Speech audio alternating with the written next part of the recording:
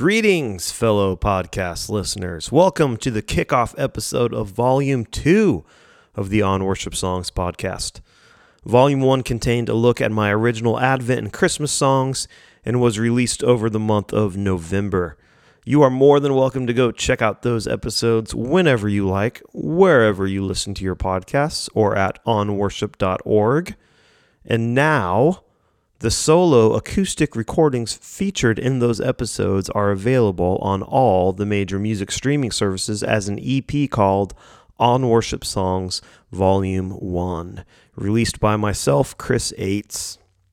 While you're streaming that, I just love it if you also checked out the other things I have streaming, particularly the full-length album I released in 2019 with the good people of the Wamigo UMC Praise Band called Your Love Goes On, an album produced by Brandon Graves, who's known for being the drummer of Waterdeep, as well as for many other things, like just being a great guy.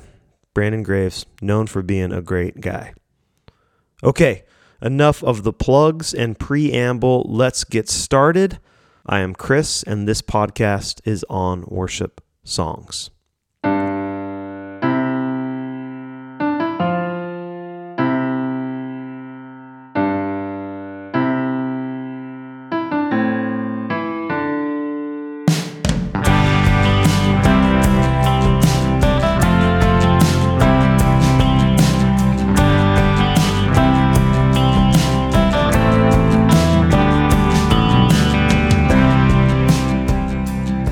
Now that my Advent and Christmas material has been featured, I'm excited to move forward this month with a set of songs loosely connected by a few threads, but mostly chosen because they were the ones I believe God placed on my heart as I started looking forward.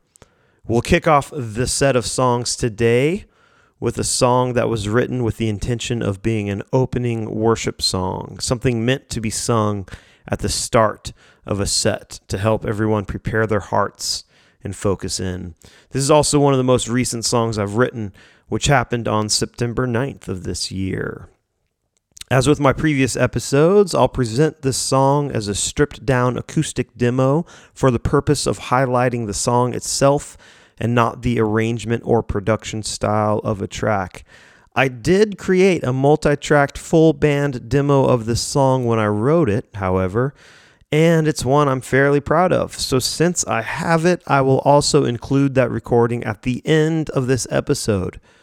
You just heard a piece of it as the bumper music. As always, you can go to onworship.org to download the tracks featured here, as well as chord sheets and, in this case, sheet music, so you can make the song your own and use it in your context. I don't always create sheet music when I write something, but I had a piano hook in my head when I wrote this, and I'm not really a piano player, so I sat down on my computer and opened up my composition software, and the song flowed from there. All right, I'm getting ahead of myself. So before I go any further, let's get into things properly. Here's my recently recorded, stripped-down acoustic demo of Now and Forevermore.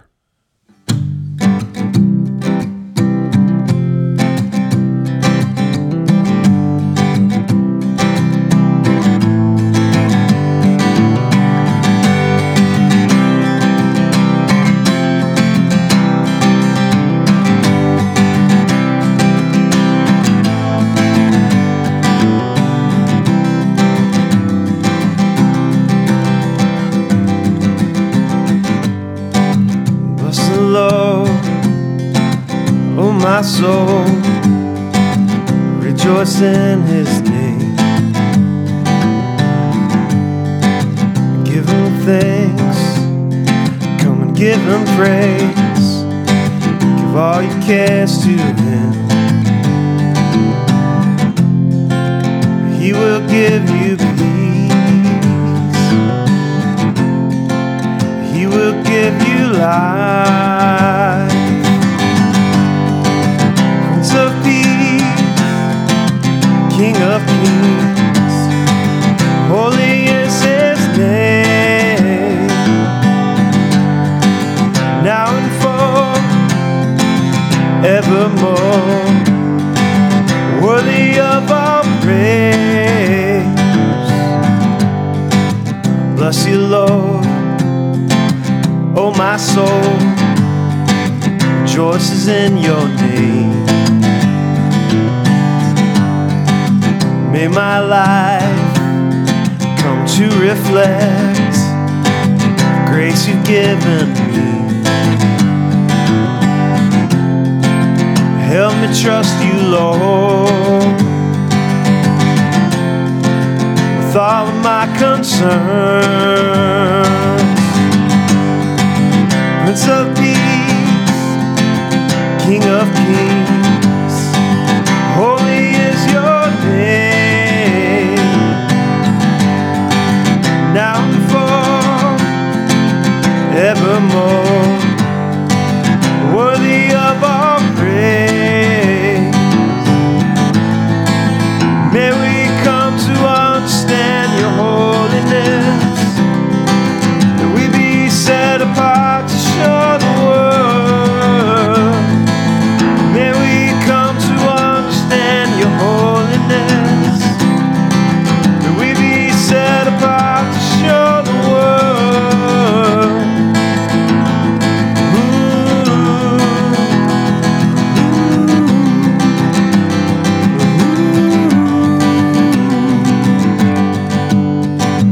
Prince of Peace, King of Kings, holy is your name, now and forevermore, worthy of our praise, now and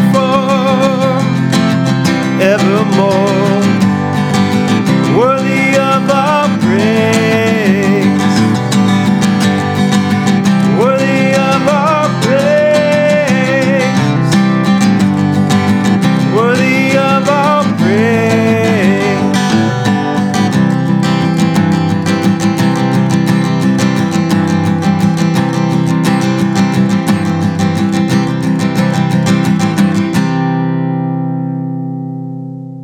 There it is, Now and Forevermore, recently recorded and recently written. Like I said earlier, this song was written with the intention of being a beginning of the worship set song, a song of ascents, if you will. In case you're not already hip, the book of Psalms has a section called Songs of Ascent, found in Psalms 120 through 134, which were songs often sung or meditated upon while traveling to the temple to worship in Jerusalem. Kind of like how athletes and performers might listen to certain music to get them primed for their performance right ahead of time, it's a great practice to prime ourselves for worship, both as individuals and as a gathered congregation. If there are songs, scriptures, or prayers that help you get centered before coming into worship, then using them ahead of time should help make your worship experience more fruitful and profound. If everyone in the congregation practiced such things, imagine how amazing worship would be and how much it could impact the fruitfulness of a church. This song does something I think I've only done in one other song, which is change tense or perspective or direction partway through. The first verse and chorus are addressed to me or to us. Bless the Lord, O my soul, rejoice in his name. While the rest of the song switches over to bless you, Lord, O my soul rejoices in your name. The idea is that the first verse and chorus here serve as a song of ascent, but once we start the second verse, we've entered in, so we shift our attentions to God directly. I used to have a hang-up about the tense or perspective of our lyrics. Once upon a time, I was of the opinion that all of our songs sung in worship should be sung directly to God. I've relented on this opinion after studying Colossians 3:16, where Paul lists several types of songs we should sing when we gather, with the end goal being that the word of God dwell richly among us, or the great wisdom, the great logos, which is Christ, dwells richly among us.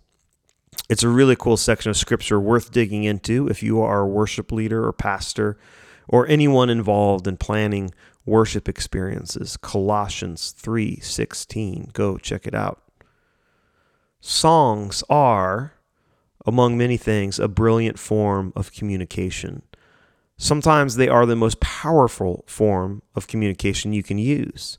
Where words and actions might fall short to get through to someone, sometimes a song gets the job done.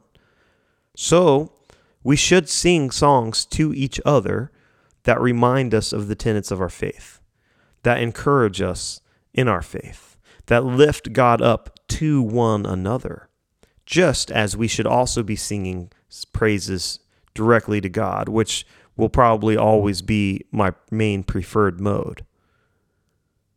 So the first chunk of the song is me singing to me, or us singing to ourselves. You see this in the Psalms quite a bit. Things like, bless the Lord, O my soul, or lines like, why are you so downcast, O my soul? The self-pep talk is part of our faith tradition, particularly addressing your soul. What's interesting about the soul is, in the ancient Hebrew language and understanding, you don't have a soul, you are a soul.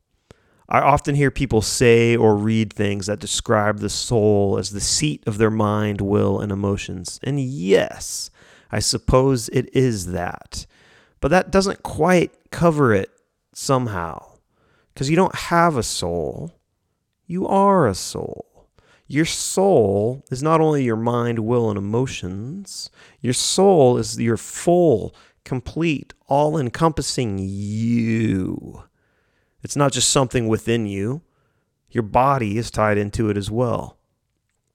Have you ever heard stories of someone who had heart surgery and through the process feels like they've been fully exposed to the world in like this deep, emotional, profoundly personal way that goes beyond the physical implications of the surgery? They've been opened up and exposed. Do you have something you do regularly that not only does good for your body, but also your whole self, your whole soul? For me, reclining on a couch, listening to records, reading comics. For others, it might be vigorous exercise or time spent baking. Regular daily time spent in praise and thanksgiving is also a big one for me nowadays. If you, as a worship leader, don't spend much time making music to God by yourself, I really recommend making it part of your daily work routine. The practice has revolutionized not only my work life, but just my daily living. One of the first things I do when I get to the office nowadays is spend time in prayer that is filled with making music by myself. All of this is to say, our soul is not always in sync with our spirit or with our mind. We often know what we should do or the Spirit is leading us to do, but we just don't wanna. And we need some encouragement. We need a push. We need a pep talk. And sometimes the best pep talk can come from ourselves. I know that if I'm starting my day in a bit of a funk or cloud of depression or the nagging of anxiety, that if I grab my guitar and spend time singing praises to God, all that stuff will fall away, which is alluded to in verse 1. Praise the Lord, O my soul. Rejoice in his name. Give him thanks. Come and give him praise. Give all your cares to him. He will give you peace. He will give you life. This is not a transaction. It's not that God will only grant me peace in life if I praise him, but it is a truth, one found in Philippians chapter 4. The verse you've heard quoted probably like countless times about peace that surpasses understanding. It's directly tied to Paul instructing us to go to God with praise and thanksgiving, and that we can give our cares to him in that process and experience God's peace afresh. Go check it out. Philippians 4:4-7. Rejoice always. A central passage of scripture for everything I do.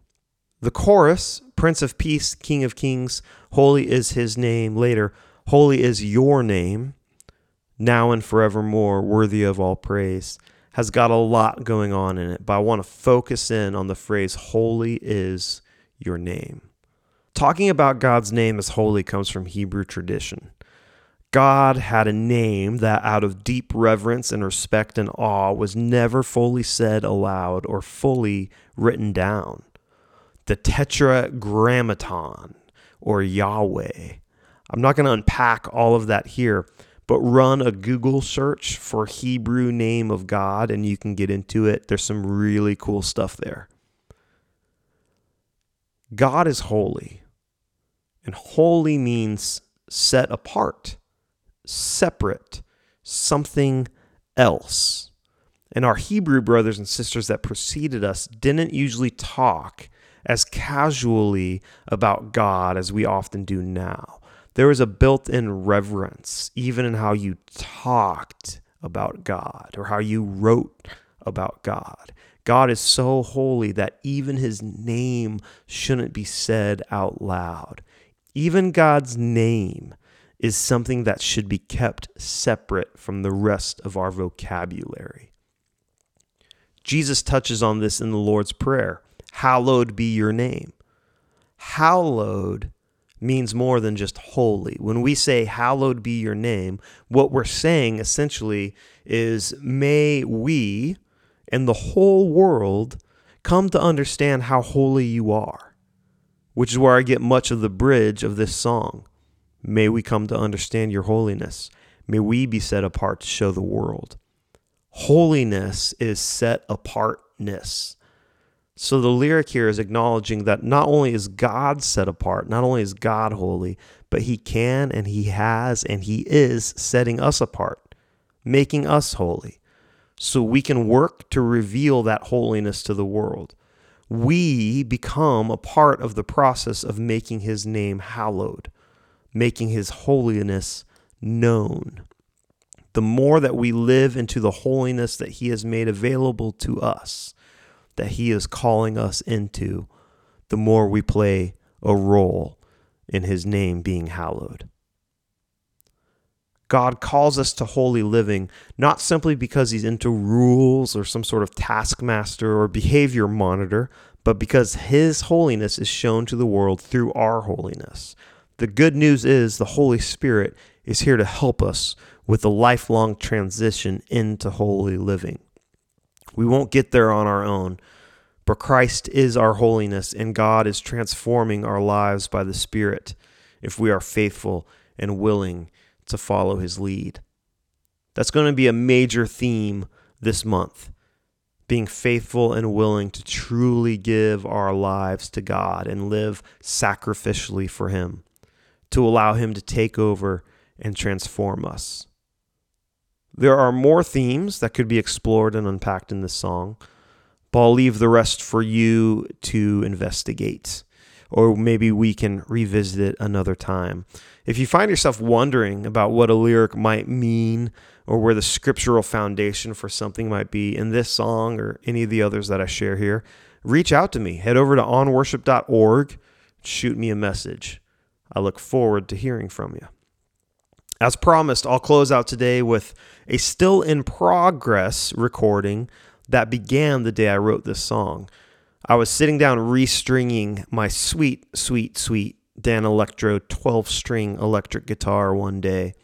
And after I got it all stringed up and tuned up, I started playing a few chords and almost immediately played the opening chords and riff to this song, sparking off a chain reaction that would lead me to open my composition software that I use and start fleshing out the idea for a piano part. As I completed that, a melody and pieces of lyrics started to flow into my brain. Before I knew it, I had sheet music with a piano part, melody, lyrics, and guitar chords. There's one line of lyric that I've changed since recording this demo. I simply found a better way to phrase a piece of the second verse. I was going to fix it, but, limited time and whatnot. So in the near future, I hope to revisit this recording, put on a fresh vocal and some extra vocals from one of my collaborators here at St. Charles United Methodist Church in Destrehan, Louisiana. And once that happens, this may eventually get a proper release to streaming services. For now, however, I will sign off with a sneak peek at this full band arrangement demo of the song Now and Forevermore, recorded the day it was written back in September. Until next week, I have been Chris, and this podcast has been On Worship Songs.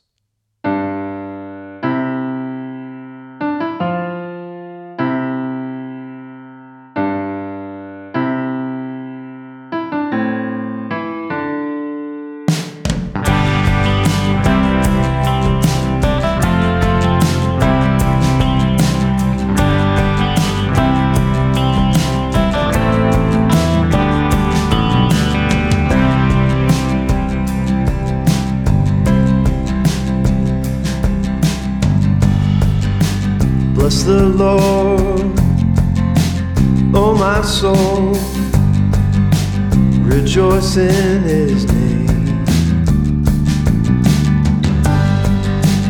Give Him thanks, come and give Him praise.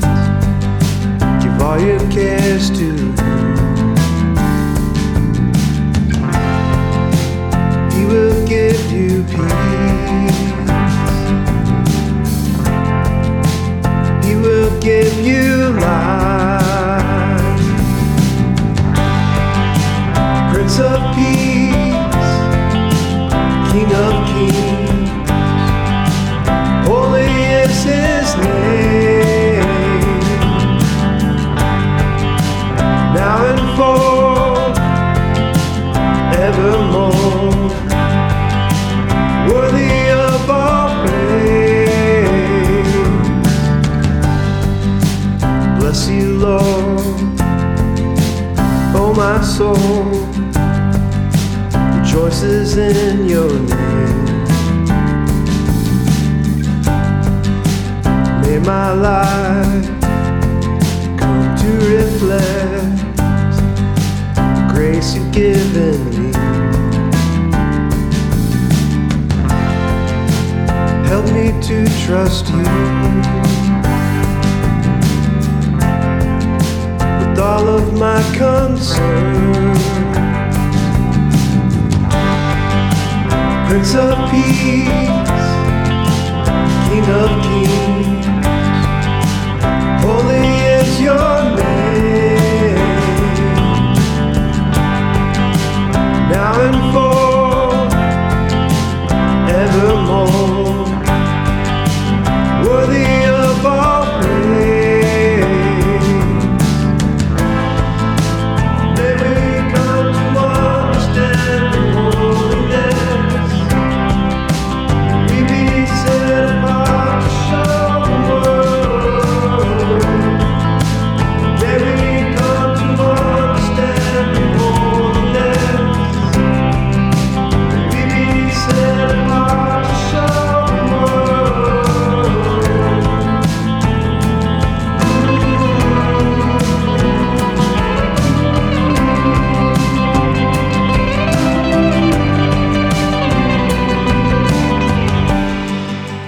Prince of Peace, King of Kings, holy is your name.